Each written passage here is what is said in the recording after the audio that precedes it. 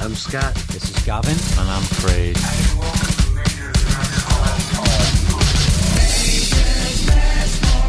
This is going to be great. Pointless podcast bollocks. Why don't you just try and enjoy yourself? I'm not keen on dogs with tails. Craig, what are you talking about? I'm sick of him and I'm sick of you. Chill the fuck out, man. Jeez, I'm scared to say anything now in case I sound like another Jim Henson creation. Talking bollocks again, are we, Scott? I had a goldfish called Pete for 23 years. It wasn't the same fish. You just bought a new one every time it died. I know, that's what I mean. Welcome to Major's Mess Hall. Right, go on, switch that off. Come on.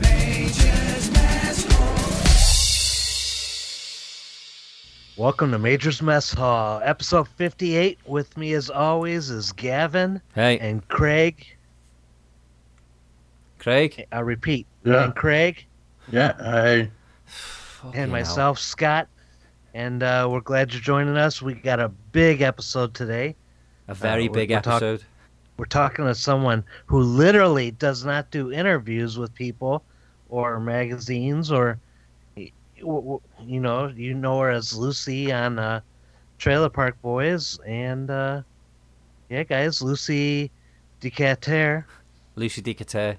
We've been practicing to say her name correctly because I used to say Decourtier, which is completely wrong, and she thought that was funny, that the way I was saying it. So I'm glad she wasn't offended. But it's Decatur, as far as I can gather, as far as we can gather.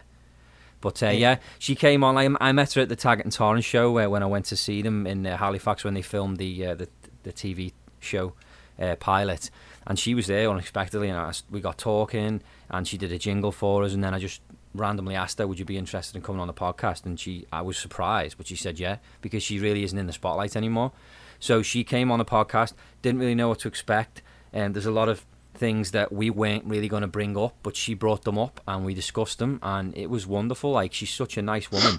We had a really good chat with her. Like, it was 2 hours long, unedited, and I mean, me and Scott just started some of our lives talking. We were laughing and joking, and it was great. It was really interesting, and I've always liked Lucy as an actress on the show anyway, and she's always been one of my favourite characters.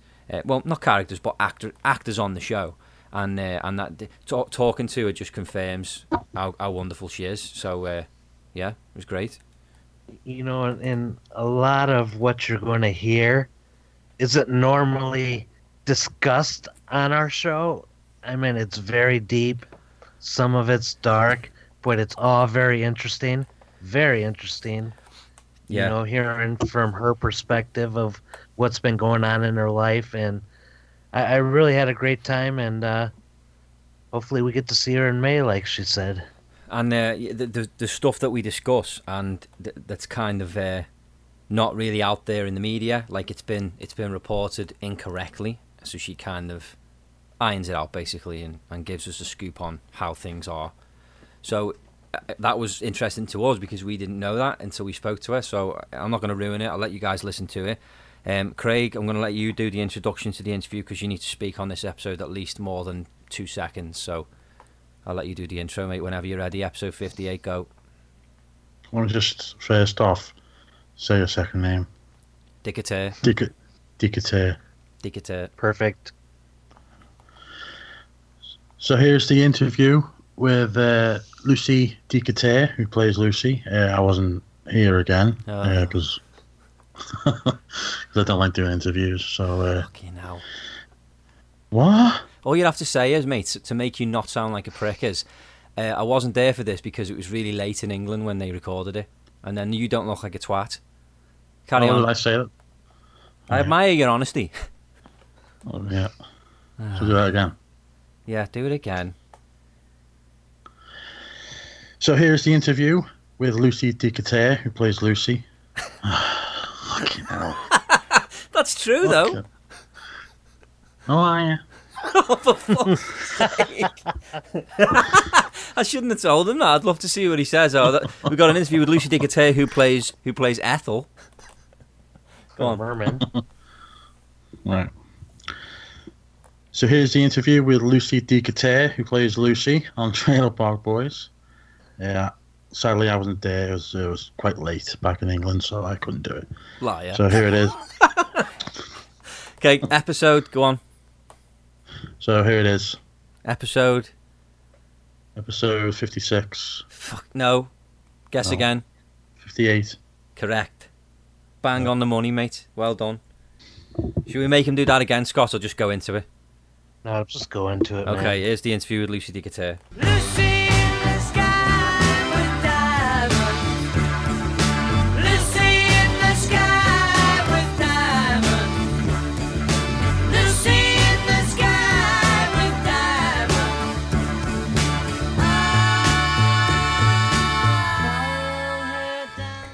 Yo, jamming on the one. What? What's going on, Lucy? Whenever I say jamming on the one, it refers to the Cosby Show, and like that's not a super kosher reference anymore. Yeah, not anymore, no. Maybe I 2 years ago. Well, actually, when you think about it, it was never a kosher reference if you know what was happening. Yeah, that's true. So there is that. Great, thanks, Bill Fucker. I'm putting in headphones so that the mic is maybe a little bit tighter. Okay. You know what I'm saying? Yep. So, not that I don't know if you'll notice the difference. No, that is better. I think Hey, it that's better. sounds closer. How about now? What he's saying? You know what I'm saying? Yeah, no, You know that what I'm works. saying? Is that better? Yep. Really good. So, Hi. we ready to start this? Yeah. I mean, I feel like it already started. Well, we'll start recording now, though. But, Sure.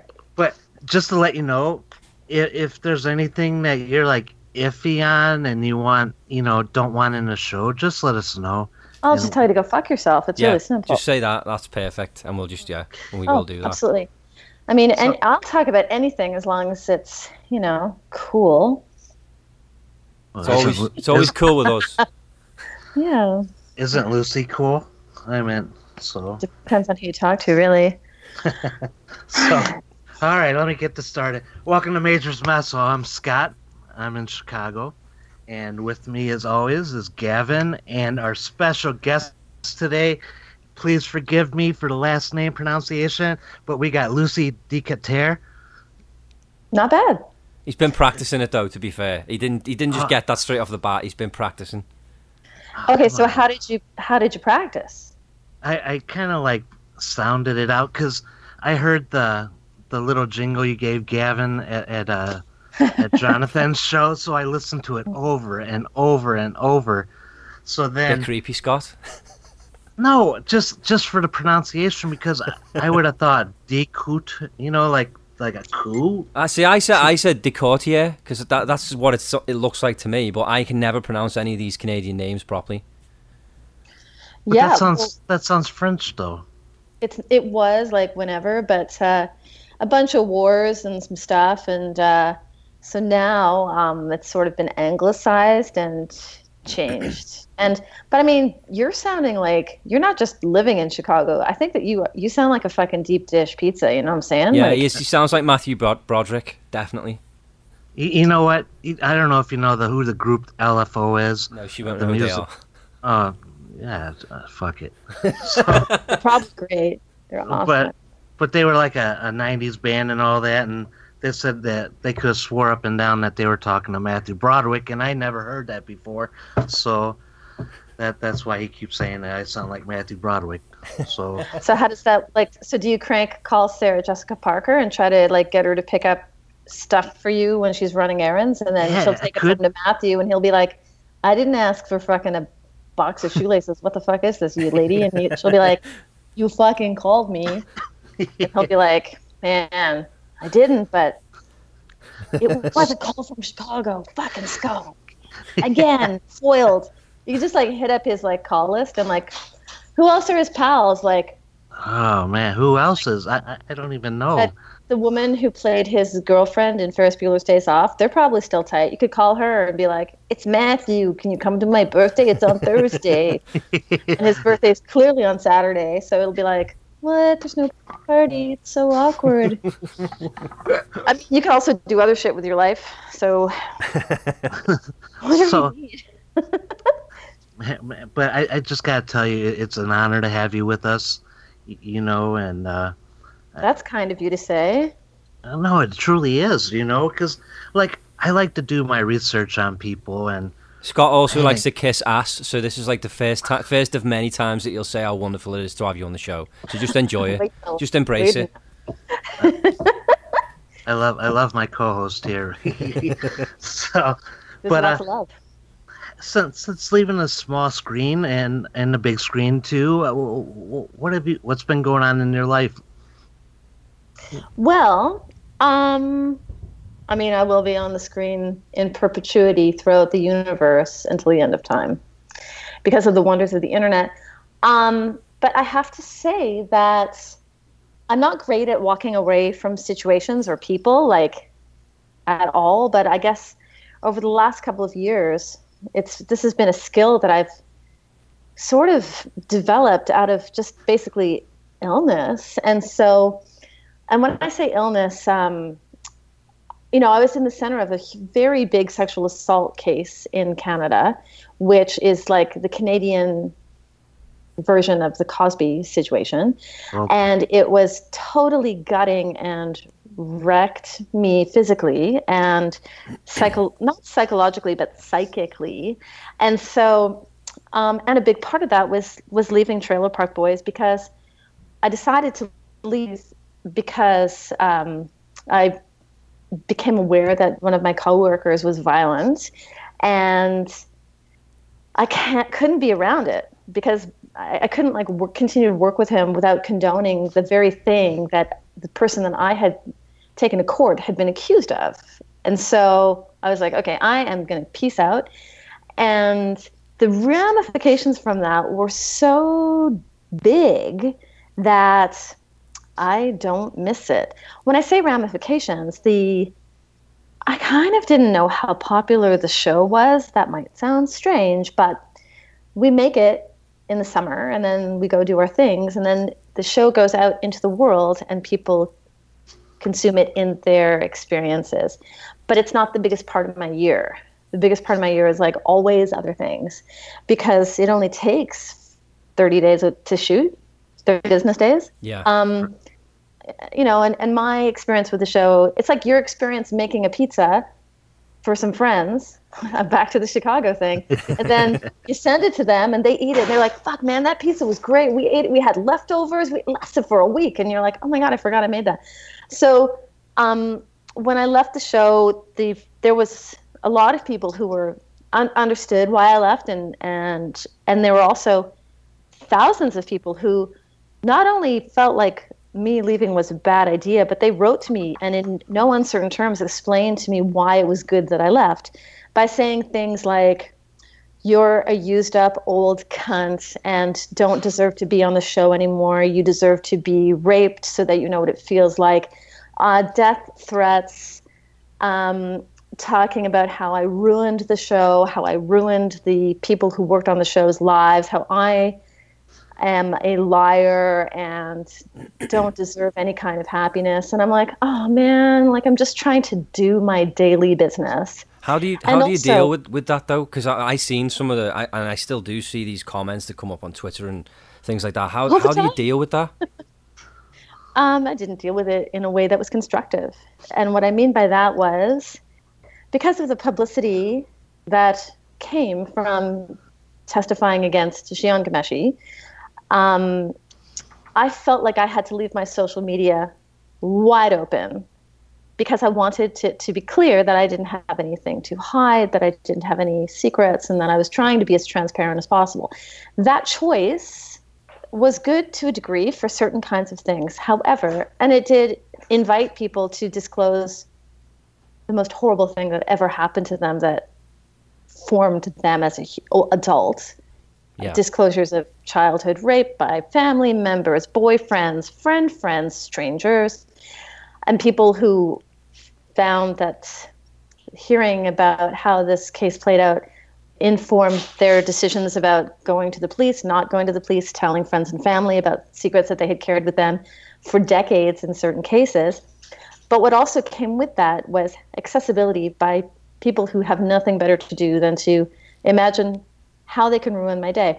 And now these were predominantly men, and they were probably men who, for whatever reason, felt like they had insight into a situation about which they had no, or with which they had no real connection. They didn't know me. They didn't know Jian Ghomeshi. They didn't know Mike Smith. They didn't know anybody. And they made up these things based on their own insecurities being mirrored back, or their own crimes being mirrored back, or their own secrets being mirrored back. And on an academic level and from an intellectual perspective, I understand that these are defensive tactics. And when you see what's happening with the Trump administration and all of the sort of, can I say, scum that's boiled to the top of the pot, you can see that this undercurrent is quite broad. However, I had never been exposed to that. I didn't think this was really a thing until I started reading this stuff, and I was like, I understood that it had nothing to do with me. However, when you read it, like, in the middle of the night, I'll get up and go have a wee and then go back to bed and be like, oh, did anyone write to me? And there'd be a note from like my niece who'd be like, whatever, or, she sent me a picture of a fucking giraffe that made friends with a duck or something cute. And then whatever. And then there'd be a note saying like, you asked for it and you're a racist cunt. I wouldn't fuck you with the end of a broomstick, or whatever you want. Or Mike Smith is the best person and you are trying to ruin his life, or Jian Ghomeshi is innocent and you don't know what you're talking about. And I can tell you that for me that was problematic because, for example, with some of those cases, I talked to other women who had been harmed at the hands of folks that they were holding up and being congratulatory towards. But I read everything because I felt like I deserved to see it all.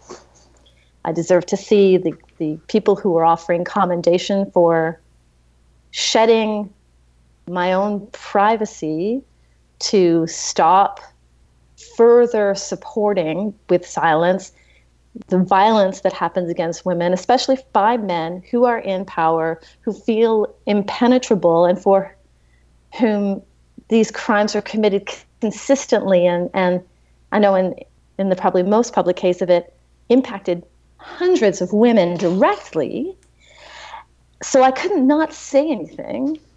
And by doing that, the cost privately, personally, professionally, medically has been impactful and profound.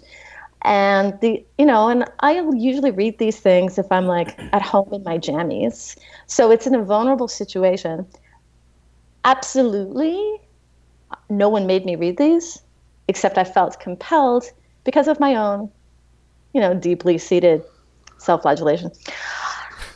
So candidly, that's how that all played out. Kind of a shit sandwich.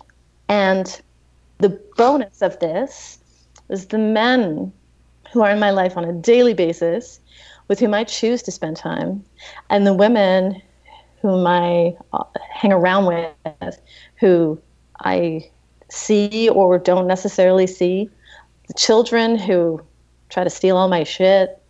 All of these people have been nothing but super cool and awesome.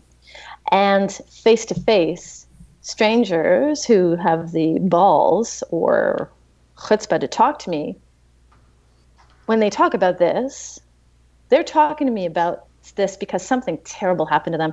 I've got a person who works in a shop that I go to all the time, which makes it sound like I'm a shopaholic, but it's a bicycle shop. Nice. Somewhere in Nova Scotia. And a person who works there, I've seen a million times. And she came up to me last week or the week before I was picking up something. And she's like, hey, listen, I never told you. And then she started to fucking cry. And she had something, terrible to happen to her. And she didn't say anything to me about it for 2 years because she was trying to not say anything. Yeah. Because she knew that I was getting pummeled. So, like, in person, people have been kind, like, fucking crazy. You know, in ways that are shocking. Like, I was literally walking into the courtroom to testify in the Ghomeshi trial, and this woman was there with her 7-year-old son who brought him to meet me. And I'm like, timing's interesting, weird. And so all I could do with this little guy, I was like, he had a little cute T-shirt because he's 7. Everything's cute. Yeah. And he had a little marker. And so I was like, well, what the fuck am I going to do? So I took a marker and I drew a big heart all over his, I love writing on clothes, big heart on his T-shirt. And I wrote my name. And then I went in to get, decimated by Ghomeshi's lawyer. But she, that was something that was kind of like, there's kindness all over the place. And that's the stuff that's in person. But so that doesn't answer your question. How have I dealt with it? Really poorly. I got really sick. I'm still really sick. Like yesterday at work, like I feel like I'm doing better. And when I say sick, like I'm not like, but my adrenal system collapsed because I was pumping out too much cortisol. Right. So, I mean, this isn't like going to be like a talk with Jonathan Torrance, although like it could be, I'm not funny like him. Anyway, so my adrenal system just basically conked the fuck out because I had been in overdrive for years because prior to Ghomeshi, the trial, I had to deal with the prep for the trial. And I also had some catastrophic things happening personally because I had been in an emotionally destructive relationship with the nicest guy in the world. He was just misunderstood. So, anyway, so this trial has been over for a while. Like I've been over the last year actively doing things to take care of my chemistry using like fucking unicorn stuff and horns and kitties. Mainly just naturopathic stuff and lots of rest. And I was at work yesterday and this guy came up behind me and startled me. And I was creamed for the rest of the day because it was a guy scaring me. And I've just heard so many thousands of stories of men scaring women or hurting them, whatever. This guy's harmless. He's like the loveliest human. Anyway, he scared me. I turned around and I was in front of a room full of people and I was like, never do that. So we're clear. And he could tell by my reaction that like I was not cool. Yeah. So much so that today, when I saw him, the first thing he said was, "Sorry, Luce." And I was like, "That's cool. I didn't sleep last night, but you don't know that I've got PTSD." And then he was like, "Yeah, it's shitty."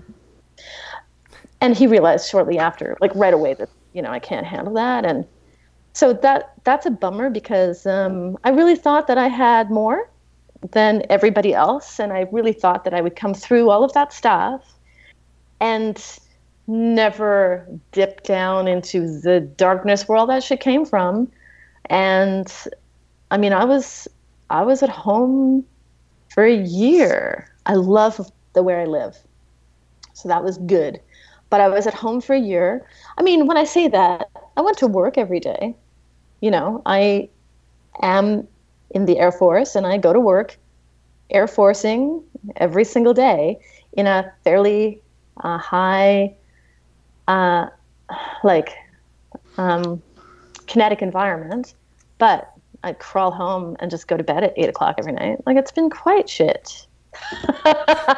just like drains you out, mentally and physically.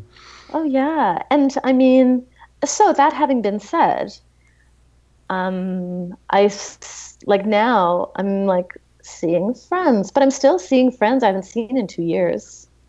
And what to me is remarkable, and anyone who has their chosen gang of awesome around them, like none of my friends, I went to a party and I was kind of overwhelmed after having not been around these people for a while. And I said to the host of the party that I was so sorry that I hadn't been there. And he looked at me and he gave me a big hug and he was like, "Luce, we didn't notice. Yeah, we didn't even care."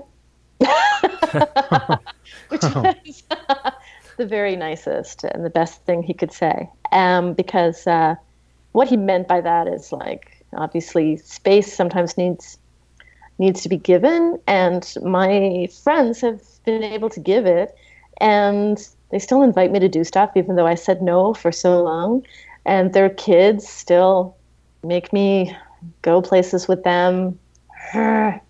And people still like leave treats on my doorstep. I got home yesterday and there was like cat treats on my doorstep. And I milked my birthday for 2 weeks. I had birthday cake every day from Nice. different unconnected sources. And so all of this leads up to like next week I'm going on a cycling trip. I'm going for a bike ride around Tuscany. And this is a gift Nice. That's from awesome. some friends. Yeah. Some friends banded together to send me on a trip anywhere. I mean, I had to get to where the bike trip starts, but they were like, here, you go on a bike trip anywhere in the world. And I was like, whoa, okay, cool. So I had to wait till I was well enough, which I'm like, not really well enough, but it's Tuscany and they have pasta. They invented delicious. So that to me will be sort of the final mark of the end. Like, of course, there are more lingering things, but I learned a lot over the last couple of years. And, you know, they say that what doesn't kill you makes you stronger. That is crock of shit. I was tough before, and a lot of what I learned, I didn't need to know. And it's been deeply impactful. It's changed the way I deal with people. But I just look so good when I deal with people that no one notices. Yeah, because I'm just gorgeous. But you gotta think of all the people that you have helped as well. Like, I mean, I'm sure you're aware of it, but there's so many people that, you know, they're inspired by you. You know, especially coming out and talking about it and not running away when you know, when things got really shit. Like you didn't. You stayed active all the time on social media. I mean, that's amazing in itself.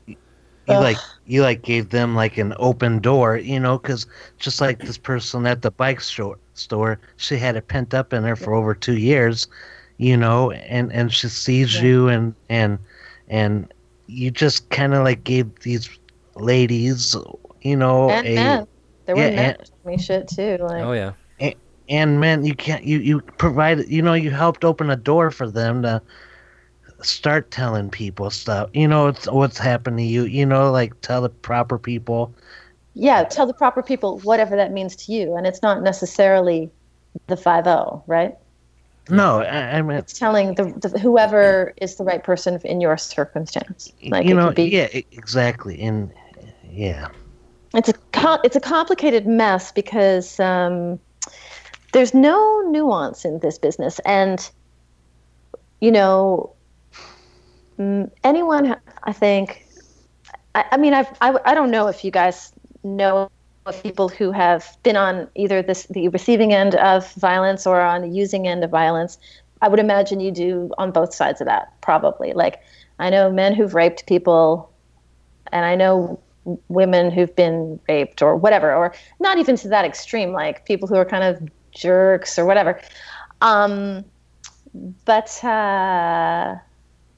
you can be a person who's troubled and need help and make poor choices and then come out from that. But it's always in these circumstances, because of the way we have been brought up, at least in this culture, all bad or all good. There's no room for the nuance, and that's why it becomes a kerfuggled mess of shit. Anyway, that being said, it's been an interesting time, and it's in a lot of, it's informed everything that I do when it comes to dealing with people. So like things are getting better for you. I mean, I know you say you're still not better, but you're getting there basically.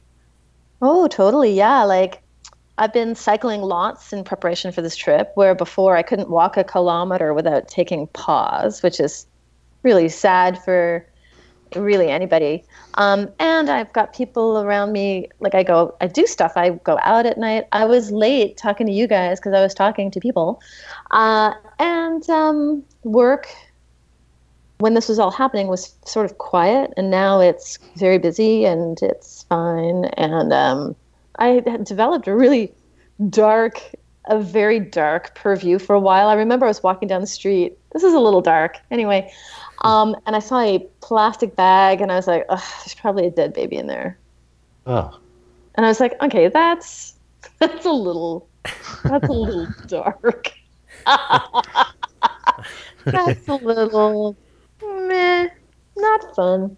So, and luckily, I've got a sense of humor to be like, you know what, you're kind of being a jerk right now. All right, fair enough.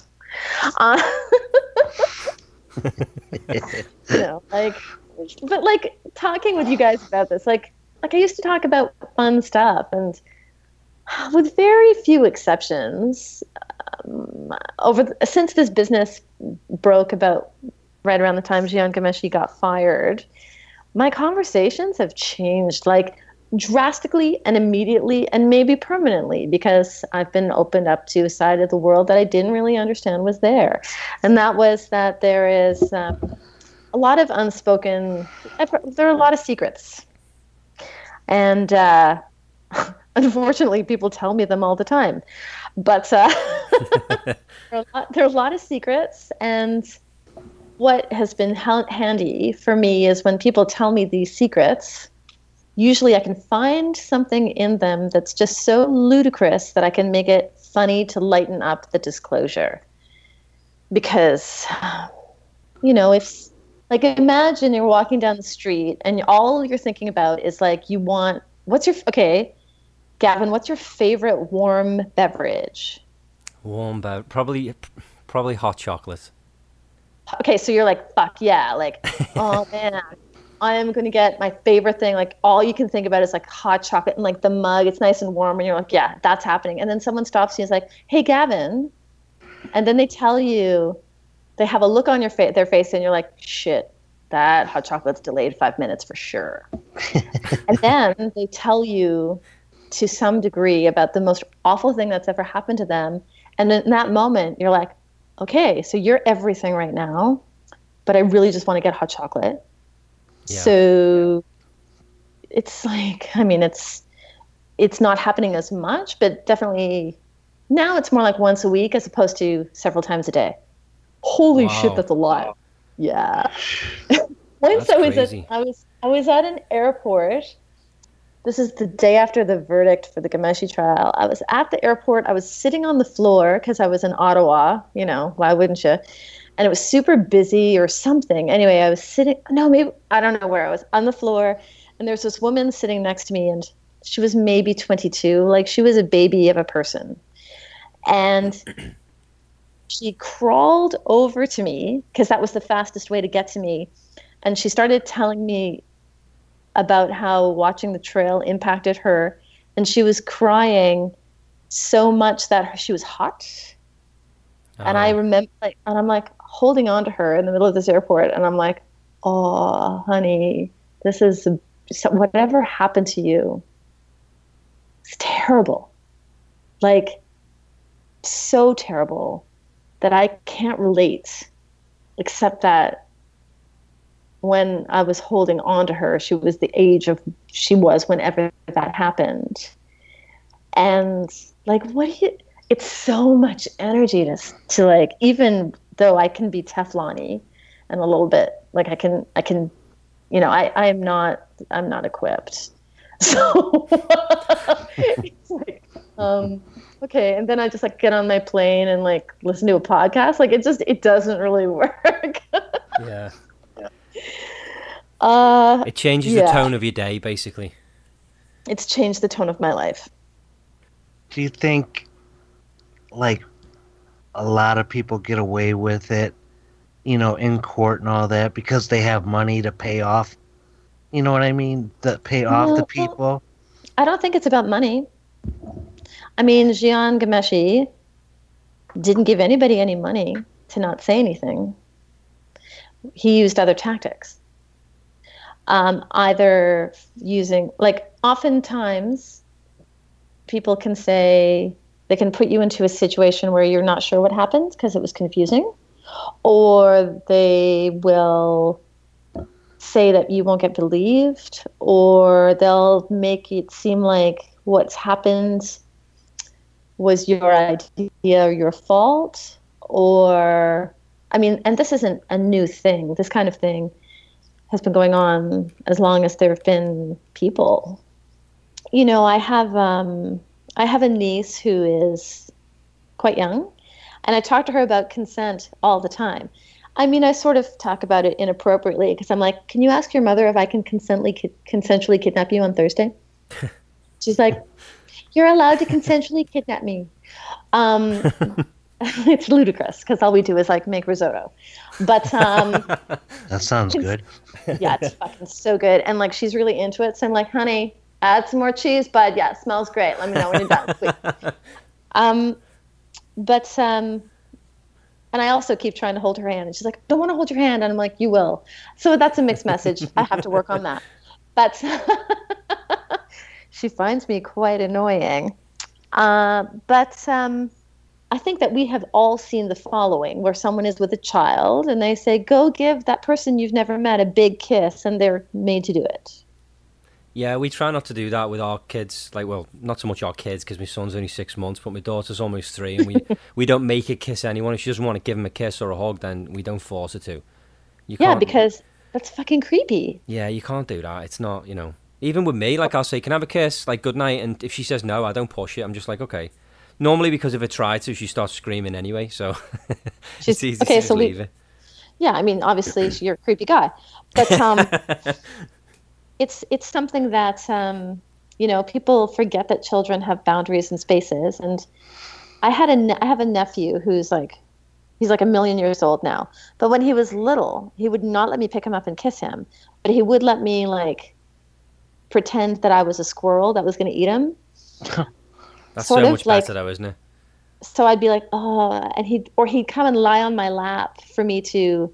I wouldn't really tickle him; I'd just squeeze him. But if I went to kiss him or pick him up, he'd like totally wriggle away. So I had to, you know, he always called the shots on that. And it's always hard because little kids are so cute, and you just want to smear them on bread and eat them in a consensual way, though. So, but it's so important, and it's something that. People are more aware of in certain circles, but like the whole lining up to sit on Santa's knee is a bit weird to me. I agree with that. Yeah. And the Easter Bunny and... Do you know what? I never thought of that before, but that is, isn't it? Like sitting on Santa's knee. I never... Until you just mentioned it now. That is... It's quite inappropriate. Well, you don't know who's under that outfit either, you know? Well, also, apart from that, sit on this scary white guy's lap and tell him what you would like and whether or not you deserve it, and he's going to judge you. Are you fucking kidding me? Yeah, that's weird, that, isn't it? Yeah. And then, when you're sleeping, he's going to sneak into your house. Well, he knows when you've been naughty and nice. Yeah, that shit is fucking crazy. Thanks for putting that perspective and making me look at Santa different now. Well, I mean... And leave a cookie. That's your payment. In Germany, they have a different thing where they leave their shoes outside, and then dude just leaves the shit there. Cool. Don't come into my fucking house. You're good. But I mean, like, you know, see, no fun. This guy, no fun. But it's, you know, serious stuff. And I do other stuff though. I don't just talk about sad. But to be honest, like it's nice. I mean, it's not nice, but it's just we weren't even going to talk to you about any of that stuff because we just felt it was your decision, really. But I mean, I can speak for myself to say I'm glad you did because I was interested to hear you because I hadn't really heard you talk about it after the aftermath, if you like. I'd only heard all these stupid dickheads online. They're really active, eh? It's ridiculous, and they all hide behind pictures that aren't even of themselves. It's like a famous person or a cartoon character, and it's like, come on, like man up. If you're gonna give someone shit, at least show your face. I was speaking at a thing in Vancouver for a legal society that works to help folks who are disenfranchised, and I showed up there the night after having given a chat, which was a fundraiser for them to talk about what it was like to testify in a sexual assault trial that was quite public, and where people knew what happened, and so it was sort of easy for folks to follow the story, because I didn't like, they're like, you know, they'd followed what had happened and the outcome and the build up and all of the business. And then I was there the next morning. We were having a nice kind of informal breakfast together, and every single member of the staff and every single board member got a phone call from somebody who was calling them to talk about how I was the worst person in the world. And I was like, let me answer the phone. Come on. They wouldn't let me answer. But people would go out of their way to contact any organization I was affiliated with to talk about how I was a terrible person. They contacted the chief of defense staff via Twitter, and the head of the Air Force, and the head of the Canadian Armed Forces, to see whether or not I was a person who should, you know, be in uniform. Oh my God. And it's like, wow, for realsies. And keep in mind that when I went to court to testify, I went in an armed police car, and Jian Ghomeshi showed up in a limousine. Oh, that's ridiculous. I was not allowed to go of my own volition. That was, you know, bananas and crazy. Insane. Considering. And then that prick shows up in this limousine, and it's just essentially, basically, it's him saying, and no fucks are given whatsoever. Unbelievable. Well, he felt, I mean, you know, his life as he knew it changed drastically during this, because he's no longer doing the job he was doing before, and he's no longer under the veil which he had before. Neither is he, you know, the life that he had built for himself is different from what his current existence is, but his reality could be very different from what it is now too. Yeah. But he did show up and leave in a limo, and I'm just like, it's kind of just amazing to me. Like, even, yeah, it was a totally crazy, amazing, weird circumstance where the trial, it was a weird thing to be part of, and it was so cinematic, it was bananas. It was the most cinematic experience I've ever been involved with, which didn't involve a literal camera. But luckily, the folks that I spent time with have got a sense of humor enough that I could explain it to them, where they're like, whoa, that's hilarious and terrible all at the same time. Yeah. Go ahead. I think it's just with you as well, like, you know, you've been through all this trauma, but like, when you talk about it, you tell it in such an animated way, and you're very funny, because you kind of put like rainbows on everything. So you know, your friends you know, they know that you're being really bubbly and stuff, but obviously they know what you've been through. But I think that's why you come across like you're really strong. It's because you've got this ability to just put flowers and rainbows on everything and make things not seem as bad as they are, really, which is, it's really nice that you can do that. Well, I mean, sure, but also I had complete strangers come up to me and say things like, oh, you don't look as gaunt as you did a few weeks ago. Oh. Huh. Okay. Why do people feel the need to say shit like that anyway? Like, what's the point? Because they're not English. If they were English, they would not say that, but because they're like... Yeah, I'm only rude to Scott. Everyone else I'm really nice to. Oh, yeah. Well. I'll say that again. Yeah. But and also, like, you know, I went to a party, and I had a friend who was like, it's nice to see you. This is a guy who I stayed with a lot when I was commuting to and from Toronto. And I was staying in his house, and my body was there, but I was like, I thought I was doing a pretty good job of holding it together. And he's like, oh yeah, no, terrible, fucking bad, really bad. I'm like, okay, well, just take it easy. But you know, I think people who know me, I was visibly shaken. And like, if I don't know, if I look at photographs of myself, I feel, well, I mean, I can't bear, I feel like I look like a different person. Like I, immediately after the trial, I cut my hair off. I can't bear it when people, I can't bear to see photographs that were taken of me. I can't bear to see my own reflection. The disconnect between what I look like and how I feel is so much that I just can't. I don't wear makeup anymore because I can't put it on. If you've ever tried to put eyeliner on without a mirror, that shit goes bad quick, like very quickly. So it's been, you know, candidly, it's been really like, yeah, it's been, and I know that the trauma that I experienced from the trial, it doesn't measure up with what actually happened. What happened was sort of inconsequential. And really just a moment, as opposed to years of this thing dragging on and then the aftermath and then quitting the show. Oh, yeah, and as a little feather, a week before I left Trailer Park Boys, my yoga teacher was murdered by her boyfriend. Jesus. My God. And I'm just like, are you like, and like the sweetest woman, and like all she really wanted to do was walk her dog like any normal person. And so I couldn't even be sad for her because I'm like, oh, you're fine. Like that's done. It's awful.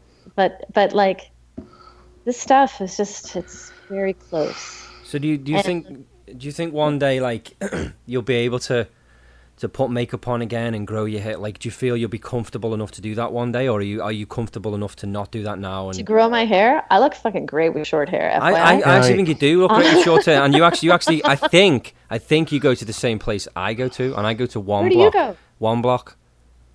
Oh no, I go to Fred. But you were in One Block though. How can you not go to Fred, Gavin? How do you know Jesus. that I was at One Block? Because I don't know, do like a stalker now. Because I follow them on Instagram, and a picture of you popped up, and your hair really? Your hair looked awesome, yeah. and I was like, oh yeah, Lucy goes to the same place I go.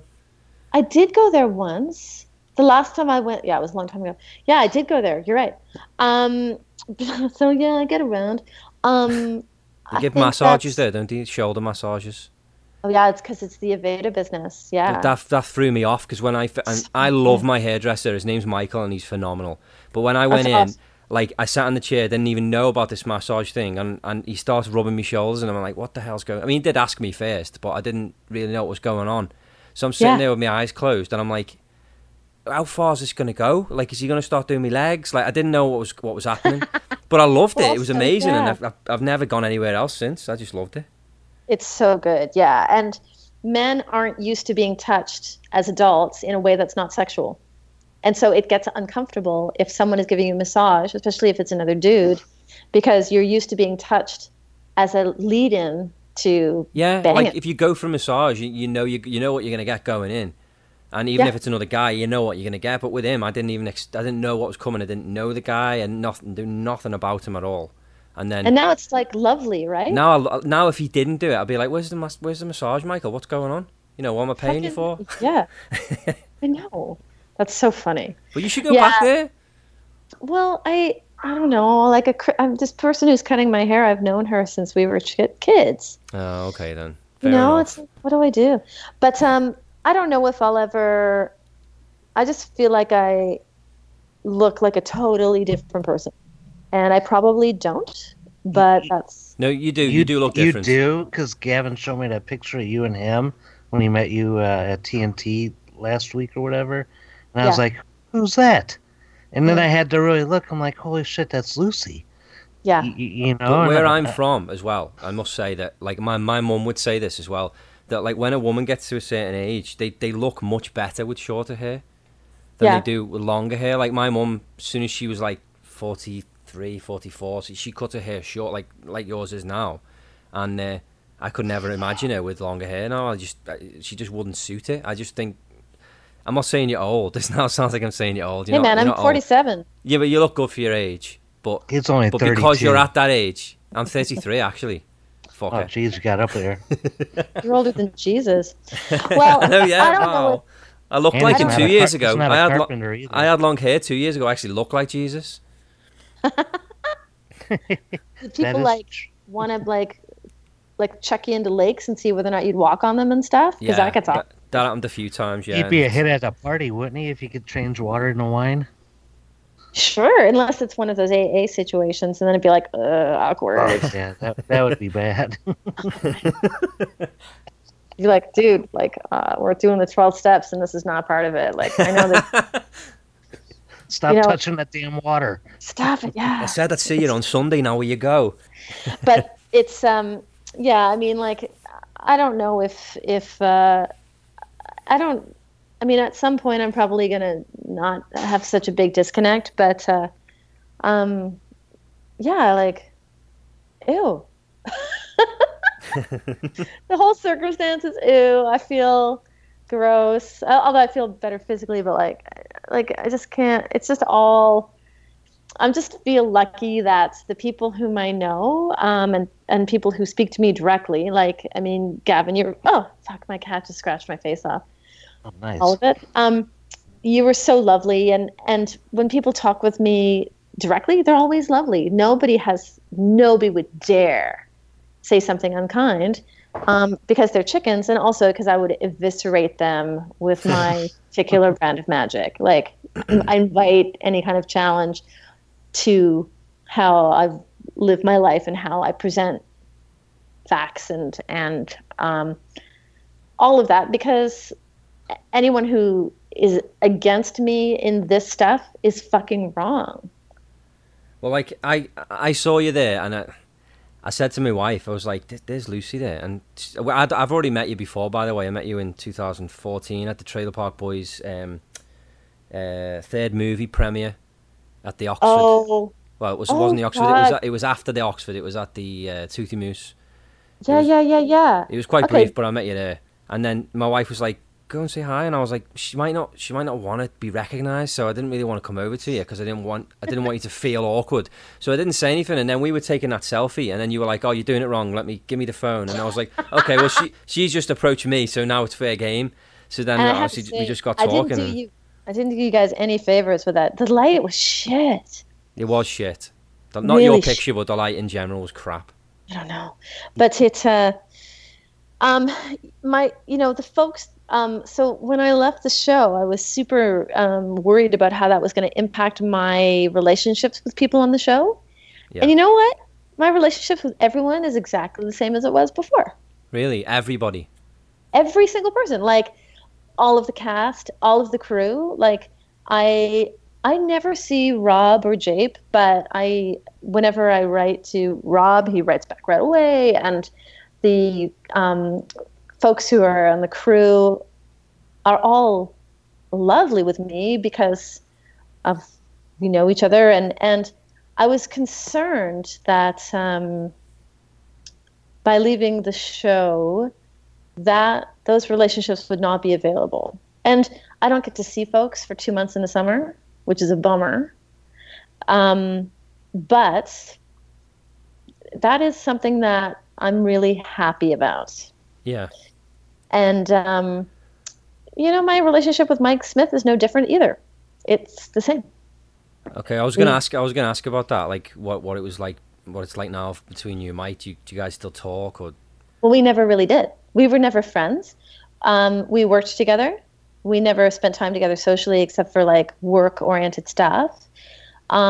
We have had very few conversations ever. The longest conversation we had was shortly after he was arrested. I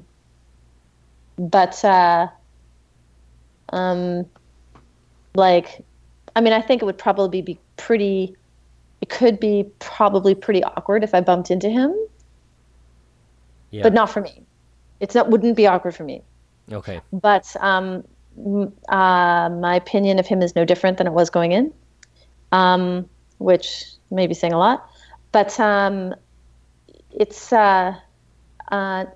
everything is the same, if that makes any sense. Like, no, it does make sense, but it's nice to know as well. As a fan of the show, it's nice to know that there's no bad blood between anybody, and nobody took any sides or anything like that. And You know, Well, it's, No, I mean, I I know mean- you and Sarah and Corey are still really good friends, and obviously you and Jonathan are friends because you were there the other night. But I mean, it's Yeah. just nice to know that nothing has changed. That's nice. Not really. I mean, like the three amigos, we never spent time socially. But if I was like to bump into John Paul at like fucking Costco, it would be lovely. You know, Corey lives in my backyard, or I live in his backyard. It depends on how you frame it. And folks who are key crew members of the show, I'm in touch with a lot. And that was something that I was concerned about, because I thought that they were like the folks who were so vocal on social media going to be like, you're a fucking cunt. You ruined everything ever. But that being said, I didn't quit the show. Like the publicist for Trailer Park Boys said that I quit the show weeks before I actually had. Yeah. Right, I read And that. like she said, oh, that's no surprise. 3 weeks. She quit 3 weeks ago. This is no surprise to the producers. That's not true.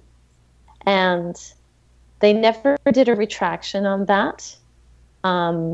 I did have a very serious conversation with one of the producers of the show 3 weeks before I resigned. But I was not planning to quit. Things had to shift a little bit Right. for me to work because I was beat up from the trial, but I didn't quit. So they just embellished it a little bit, basically. No, it wasn't an embellishment. It was a lie. Yeah, because She she said didn't that quit. I had quit. And what happened was the National Post wrote, or rather the Toronto Star wrote to them and said, do you have anything to say about her quitting? And they wrote back, oh, it's no surprise she quit weeks ago. It has nothing to do with it. And I'm like, are you fucking kidding me? I'm the person who let you know this happened. So it was very shady. And they never made a retraction to say, actually, yeah, no, that wasn't true. And so they felt like for whatever reason, they didn't need to make that retraction. And that's fine. But, and to be fair, the way I made my resignation public was extremely clumsy. But I was dealing with the aftershock of the Ghomeshi trial and the aftershock of a murder of someone close to me by an intimate You had a partner. lot. You had a lot going on at the time. Yeah. Like So more than like any one person can handle. I mean, all like within real close, time frame of close. each other. yeah. So, my gaffe was a clumsy exit. But it's very clear that I resigned when I did, why I did, and I wrote a letter or the email to the producers explaining what happened and why I was leaving, and their publicist lied and then immediately blocked me on social media, and I'm like, are you joking? Oh my god, this is It's childish. childish. I knit her a scarf, like what the hell? So that was how she dealt with that. It was a really nice scarf, like alpaca wool, like beautiful. Super long and like warm forever, beautiful colors. But, and that was a defense mechanism. It was to keep things from falling apart. And sure, so I'm the collateral damage. Okay. However, she didn't have to pay for that. And the guys didn't have to pay for it. They had to pay for it in other ways. I'm sure they were on deep damage control. However, my damage control was much more personal. Like, you can guarantee that nobody wrote to Rob Wells to say, you deserve to die. I wish you weren't alive. Yeah, definitely no. Or he didn't get those threats. None of them did. People be like, it's okay, Bubs. Everything's going to be cool. And also Jonathan Torrance, when he resigned, I don't know if I think he got a tiny bit of backlash. Incomparable. Yeah, but see, what they did when he left was they kind of announced it on their social media that, Jonathan's leaving and we wish him well, and I think I that know. kind of helped him, but they didn't do that for you. Yeah, I saw that actually. And I wrote, you guys wish me luck too, right? Yes, LOL. that's right. I seen that. Yeah, I seen that. Nothing. Totally nothing. And I'm like, come Just on. a kick in the teeth, really, isn't it? After giving so much of your life to the show. Well, I worked on the show for 17 years, and I was one of the original cast members before Mike Smith. Right, you were in that black and white movie. Yeah. And for them to, like, that was, everybody was in damage control mode and they didn't know what to do. And so that was the best they could muster. Sure. And as I said, I didn't leave in a way that was elegant. And that was also the best that I could muster at the time. If I was to do it again, I would do it better. Yeah. In a way that was probably more kind to everybody, except for anyone who'd done anyone harm. Because, you know, you got to be cool to people. But it was, there was never any good lucks or I feel you, girl, or whatever. But you know what? After I resigned, I did speak with Rob, and I did speak with John Paul, and I did speak with this guy who recently started producing for the show, and we had some pretty candid talks. And there was no, I fucking hate your guts that went through that. It was all very like, what can we do to fix this problem? Because we have a problem, whatever that problem is. And we were all holy fucking, you know, like this has just become a sad, big, deep, quick mess of pits of despair. And I'm trying to throw in an awesome Princess Bride thing, but it's not really working. But it was like such a good movie. And Robin Wright's such a babe. And now she's like the queen of the universe or whatever. Anyway, so in the end, as I said, things are intact as they are fine. I think. Like, I don't think that I'm in trouble with anybody. Not really anybody's in trouble with me except for, you know, whatever. And anyone who's not directly involved with this world, who writes to me and sends me emoticons of Pinocchio or fucking whatever, they really need to move on. Oh no! And just get over it, for fuck's sake. The show is still happening. Their life has not been negatively. In fact, I did them a favor if I was such a horrible person to watch. Well, that's just it. You know, if they don't like you, then surely it's a good thing if she's not on the fucking show. So fuck off under your rock. Pisses me off. Go bang a cat. He goes on a tangent here. Yeah. So anyway, that's whatever. And I know, like I've checked it. I know that you talk with lots of folks from the show. Like you had, I'm spacing, but I know that you had Lee. Did you have Lee on the show? Yeah, he was just on with us the other day too. Oh, right. And his perspective is totally different. Well, maybe he does. Didn't even talk about this. Probably not, actually. He doesn't. He is so, and it's not even because he likes to smoke dope. He's just so out of it. He doesn't, like, not out of it in a bad way, but he just doesn't care. No. Yeah. And we spoke with John Dunsworth as well, and not that we asked him, but he's another one who's just he's totally on a different tangent completely. So it didn't come up either with him. Nothing. He's so great. Fuck, he's funny. Oh, he's awesome. All of these folks. Well, I don't really know Lee, but Jonathan and Mr. Dunsworth and Sarah and Corey, and you know, they're such legendary people. They're such good, awesome folks, and Jonathan has been such a kind champion with me, as has Corey, as have Sarah, and we all just want good things to happen for everybody, and so, you know, it's and that's what we're striving for. Jonathan is doing stuff he really is having fun with. Like he's the Taggart and Torrance. I've listened to a shocking amount of that podcast. Holy shit! And Sarah, I don't see anymore because she doesn't live in Halifax, and we would hang out most on set. So I do miss that.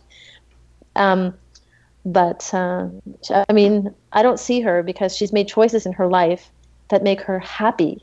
Yeah, she's so happy. I'm like, oh my God, you're so fucking happy, Jesus. So I'm glad to not hear from her if she's, you know, doing stuff that makes her so joyous. And Torrance, I don't get to see much, but whenever I do, it's just like a pleasure because he's funny, huh? Smart. Yeah, he's just 1 in a million, isn't he? Oh yeah, I'd say 2 million. Hey, what's cracking, y'all? It's your boy J-Rock. Same, and you listening to Major's Meth Hall Podcast.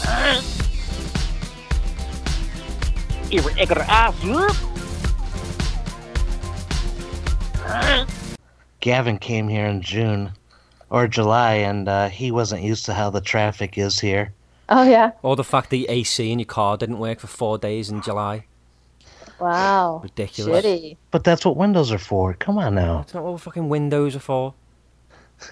I actually am with you on that one. How are things going with you and your president? You know what? Everything, there's so much drama going on, and just craziness. Like what he said in Puerto Rico the other day, my jaw kind of dropped. Oh, yeah. Yeah, when he's like, "Come on, Puerto Rico, you guys broke our budget," and I'm like, "Yeah, like it was their fault," and then they asked him about gun control in Vegas, and he didn't. First time he didn't answer. I mean, No. he is a piece of work. Bless And Mr. T. And now The Rock says that he's going to run in 2020. I mean, come on, this is just getting to be a big sideshow act here.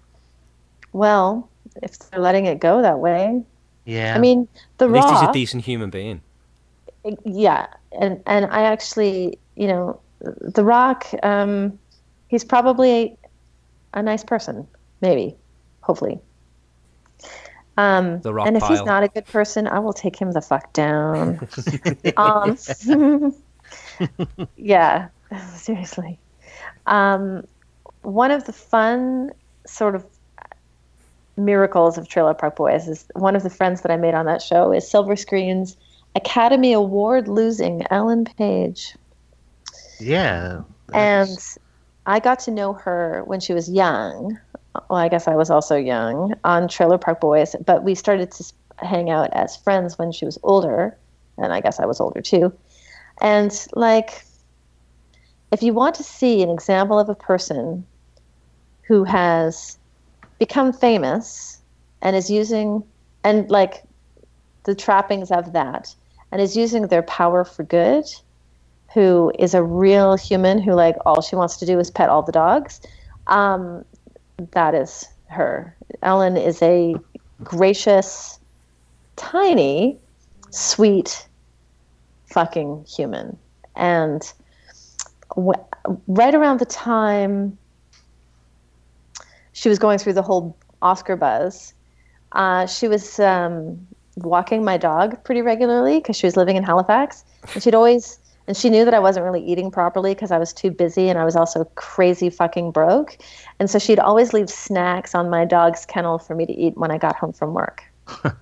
That's nice. Which is the sweetest thing. And she is someone who is just, I feel so lucky to have met her through that show because she is, I'm much taller than her. I'm very much taller than her, which for me is always. She's tiny, but you're tiny as well, though. So how small is she? She is kind of not much past my shoulders. Wow. She's tiny. I went somewhere with her, and somebody was like, "Is she your daughter?" And I was like, "I fucking hope not, because she's dirty." And I remember just after X-Men, the first X-Men movie came out, she and I were out somewhere, and somebody's like, "Were you on X-Men?" And I'm like, "Are you even allowed to see X-Men?"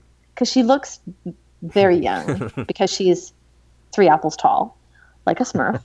And she's like, "I'm not even allowed to go see that. I'm 14." And obviously she wasn't 14. But she is funny, and she's such a funny human, and I feel like she's another bonus from one of the best things, apart from Sarah and Corey and Torrens and those other folks. Ellen is just this weird sort of satellite or galaxy, I guess, which came from that I got to know from doing that project. And she is she'll outclass anybody in the room, and then make them all embarrassed because she's so far smutty. I said smutty. Funny and smart turns smutty, I guess. And she also is she's so socially conscious, and does her best to elevate everyone around her. And do you keep in touch with her? Yeah. We sort of go in these things where we're not in touch much, and then like a million phone calls, and then nothing for a little while. And she's got a movie that just came out this week called Flatliners, and she's in it. Yeah. Oh, and I was like, have to check it out. It's so interesting, right? That's such an interesting choice for her. And she did this show Gaycation. Have you seen that? No. Gaycation is where she and her friend Ian. It's a Spike Jonze joint for Spike TV, and she goes with him to places around the world and talk to gay kids in situations where it's not cool to be gay, and where you can be killed for being gay, and where your family will ostracize you for being gay, and where you can be arrested and imprisoned.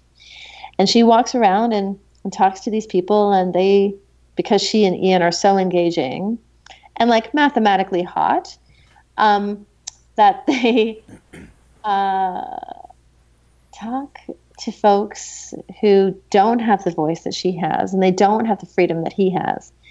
And knowing that being gay in America and in Canada has its own drawbacks and trappings.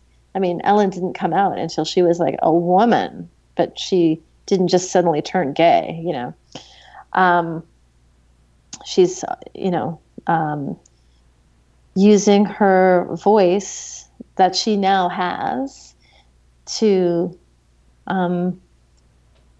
elevate folks elevate the voices of people who are silenced because of policy, because of discrimination, and because of fear and ignorance, often under the guise of religion or whatever. And it's so cool because a lot of people, like I remember once we were doing something and she said, I'm as old as Miley Cyrus. And I was like, holy fuck. You are making very different choices. And, whenever she just obviously, like everybody does crazy things and makes bad decisions or whatever. But in Ellen's case, she is doing her best. Like, she makes Flatliners and X-Men and Inception and stuff. But she also is making this show called Gaycation, where she's confronting, in one case, she confronted a man who is by day a police officer, and by night, or his not day job, he is assassinating gay people. Oh my God. And she's interviewing these people as an out woman. I'm reading up on it now. God, he reads up on everything. Oh, whenever I don't know something, I like to look it up. He's forever on Google. Honestly, he just knows so little, Gavin. We just have to give him these little wins. No, honestly, he's hooked up to computers more than Stephen bloody Hawking. He's all the time. He's constantly at it, typing away. Well, but is that bad? It's trying to learn more You're stuff. bettering yourself. It's good. And no, it just says like when they're in Brazil, they experienced the most dangerous confrontation of their lives in the country. Yeah, with that guy. Yeah, so that's crazy. Now I'm interested in even seeing it. I never even heard of it. And to see Ellen, to think that she's a threatening person to anyone is crazy. And when I say crazy, I mean bananas, because she's 3 apples tall and she weighs 4 pounds. And, her weapon is her candor. And I got to say that I find more and more that people who are in tenuous positions of power are more and more crippled by the wit of folks who carry their power in a different place. It's interesting to watch. And I saw an episode where it's in America that they shoot it, and there's just shots of her surfing. And she's so short that she has to carry her surfboard on top of her head rather than under her arms. Her arm's not long enough. And she looks badass, but it's like, yeah, you're short. But seeing her surfing in LA, living her life as a free out person when she wasn't always able to live that way, and when she knows that in the world there are people who are unable to live safely like that. I was on an airplane and I was crying airplane tears. They dry instantly though, because the atmosphere is so dry when you're in the sky. Right. Anyway, that's a sidebar that you maybe don't care about, but it's hooked you up with an interesting show, and she's such a cool lady. And she surrounds herself with sweet people, and if I'm lucky, sometimes I get to see her when she's in town. I enjoy like the movie, like I know Juno, that's her big one that she was up for like Academy Award stuff for and all that. Yeah, she didn't get that Oscar, poor thing. Oh. Right, and I that was a good movie, and then I think she was in the movie Whiplash, but I think that was Drew Barrymore. It was Whip It. Yeah, and Whip Drew It. Barrymore was in it as well, as was Kristen Wiig. And that was a good movie. And so she's done a whole bunch of movies that are good. Well, I guess I gotta look them all up and There's check them out. There's a movie called Hard Candy that she made when she was 16, where she entraps a pedophile. That's pretty heavy. So, Type it in, Hard Scott. Candy. Google it. I'm already on it, man. It is such an interesting movie to watch. And yeah, I remember watching that movie, wondering where she got her depth for that one. Because you would like research it, and like that character and maybe feelings about the character and all that. So, but then you have to live it. It's interesting. She really, that movie, I was like, how did you do that? And she played a movie. She was in a movie with Catherine Keener, where she was tortured to death. Ugh. But she also made Whip It. She's a little spitfire, that one. And she also did the reboot to Flatliners, which I find so amazing. And X-Men, where she... yeah, she's great in X-Men. I like X-Men. She's Kitty great. Pride. She is Kitty Pryde. And, it's fun to tease her about that. I'm like, you going to walk through that wall, or do you have your keys?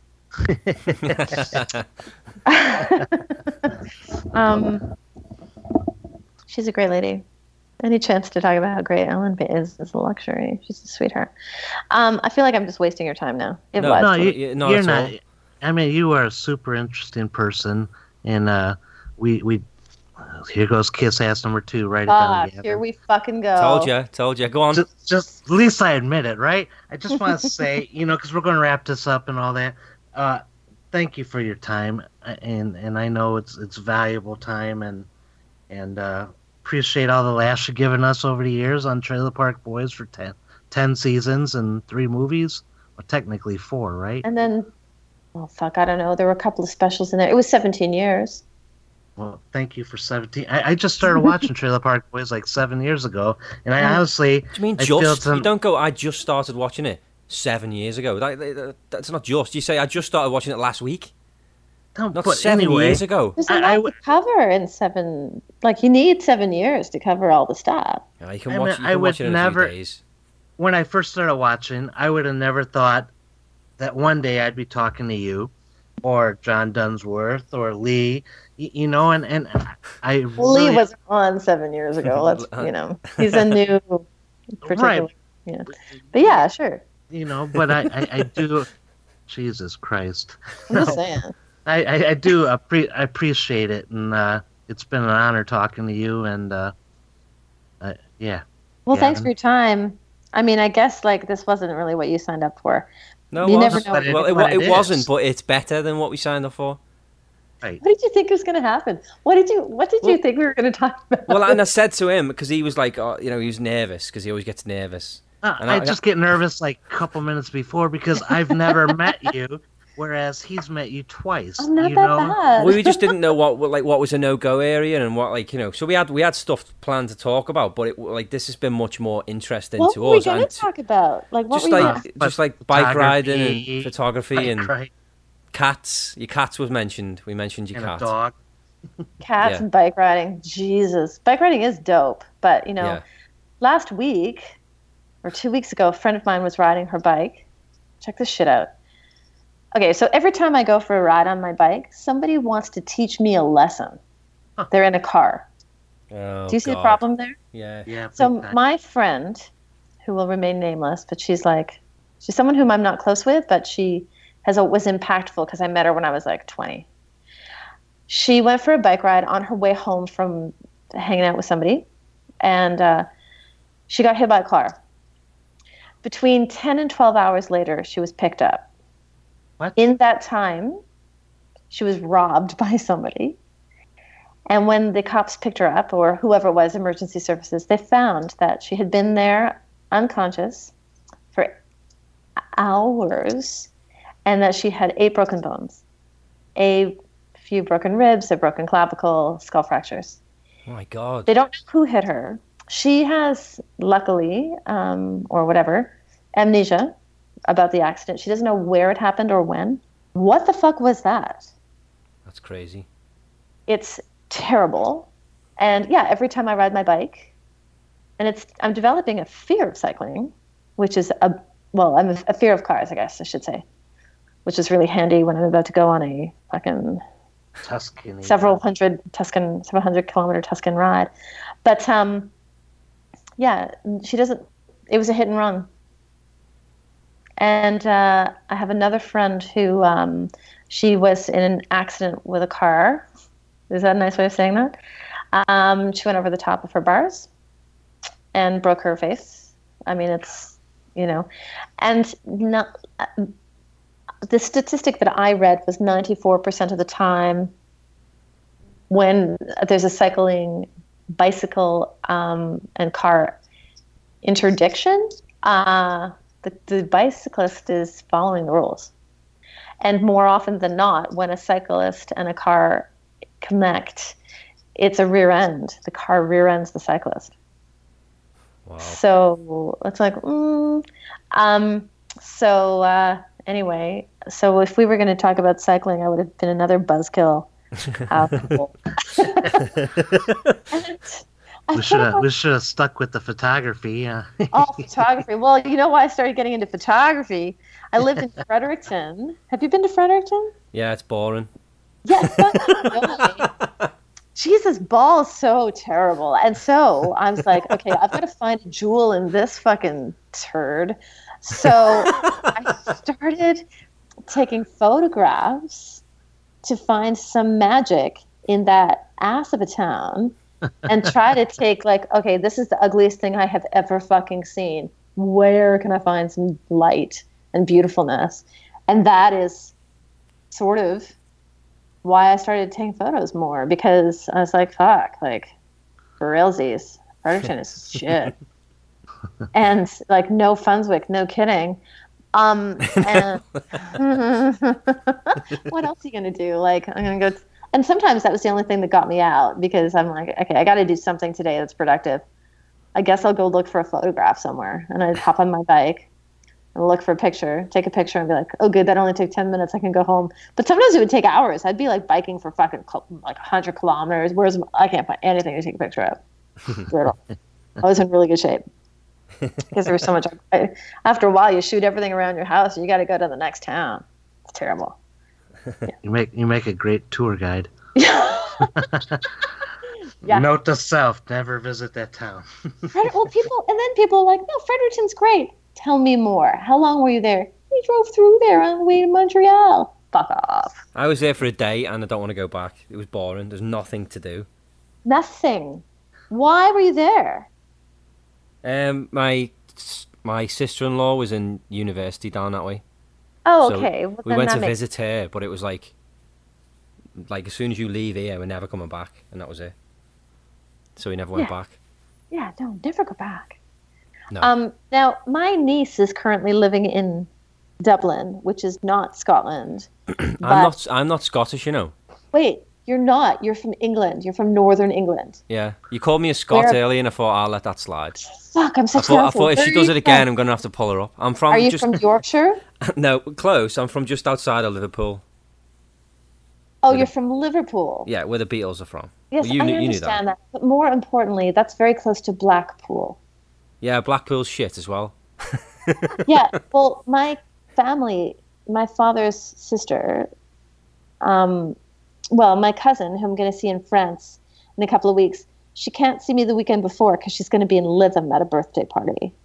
So my father's family lives in St. Anne's. Ah, okay. Not terribly far from Liverpool. Not really. We were talking to Shelley Thompson from Trailer Park Boys, and her husband is from exactly where I'm from, the same town and everything, and I couldn't believe From Liverpool. From Birkenhead, which is across the water. It's the same situation as Halifax and Dartmouth. There's a river running through it. So I'm on one side, Liverpool's on the other. But you just say Liverpool. But she was like, I detect an accent. She said, are you from Birkenhead? And I was like, how the hell did you pick that up? And she said, oh, that's where my husband's from. I couldn't believe it. Small world. So funny. I'm so sorry about the Scottish thing, because we all know it's not the same thing. Well, no, but normally it's like, oh, you Australian? And it's like, no, I'm from England. And then they go, oh, yeah, same thing. How the fuck is that the same thing?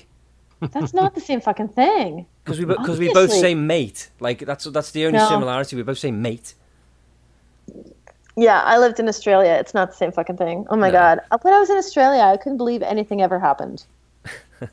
Because I would ask somebody, do you know what time it is? And you know what they'd say? You'd be all right. What? You'd be all right. No, I want to know what the fuck time it is. You'd be all right. No, is it 2:00? And schedule is like, when will this be ready? Friday? Which Friday? You'd be all right. Fuck off. Yeah. Weirdly, shit happens there, but I don't know how. It's like a Christmas miracle every time. But they have really good weather, and they also have wallabies. Yeah, but they got all that other shit that bites you and kills you and stuff. I don't know. Yeah, but I do like their gun laws. Like, they don't have guns. That's what I mean. I love the way it's handled. Like, I've got a friend that lives there, and she's been telling me all about it, and it's just like, why do we not do the same? Why does America not do the same? Like, it's unbelievable. Because I think that a musket is the same thing as a semi-automatic. Yeah, exactly. Like, I have access to weapons, and I have to sign a bunch of shit to use them in a very specific situation. You know what I mean? Yeah. And that's because it's like, you can't just like get it. Fuck. It's just like, I mean, that's a whole. I don't understand the gun business in the U.S., but I know that I won't go there until there's a better administration that rhymes with mock. Yeah. Not be The Rock. It would be cool if The Rock. He'd be like the second black president. Smell what the people's champion's cooking. Just, I could see him at like the State of the Union address and how funny that would be. Well, no, it wouldn't. I mean, it would be funny, but I think that in order for him to do what he's done with his life, there has to be some substance. Yeah. Right. I do think so. Like, I don't think Ronald Reagan necessarily had a lot of substance. You know what I'm saying? Yeah. But he was a white guy, so that was easier. But The Rock, I think that he has an elegance to him that actually that could work better than you'd expect. Ow, fuck. Mimi is the 6-pound cat who is trying to turn off my computer because she wants to cuddle. Yeah, my cat's doing the same thing. She's crawling all over my lap and she's driving me insane. What color is she? I'm not being racial. All black. Oh, that's racial. Yeah, okay. Yeah. Ow. Sorry, I'm saying ow because my cat is like fucking digging in. I think that you've given me more time than you expected to tonight. You have other shit that you need to do. Thank you for you've given us way more time than we were even anticipating. So thanks so much. You have lots to edit. Do you know what? I might not edit any of it, to be honest. I might just unless you want something taken out. Yeah.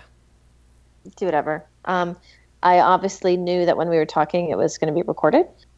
It's always, like, I never know what I'm going to talk about with folks, and we kind of dove in pretty heavy, and you guys responded very graciously where there are folks who won't. I hope that your night is awesome and that all of your dreams come true. I have a new IKEA shower curtain that I'm pretty pumped about. So I didn't go there yet. I need to go there.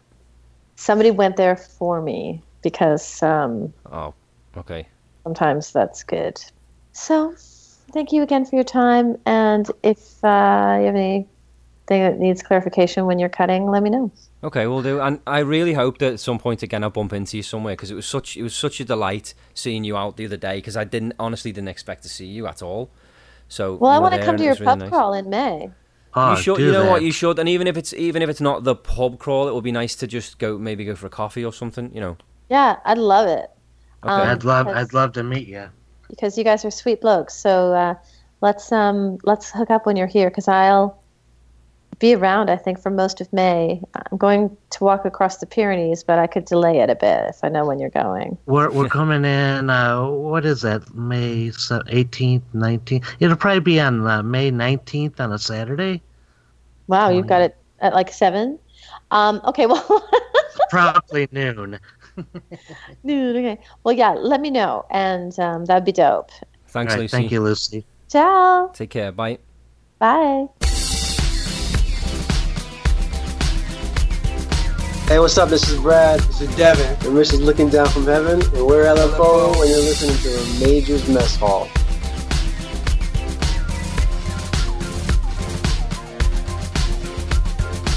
Craig, back announce it. For God's sake.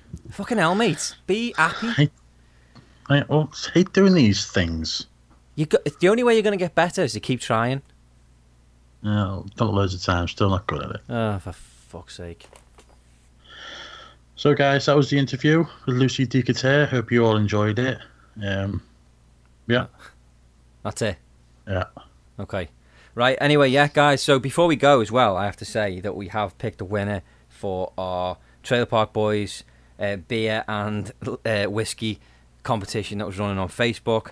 Picked the name earlier.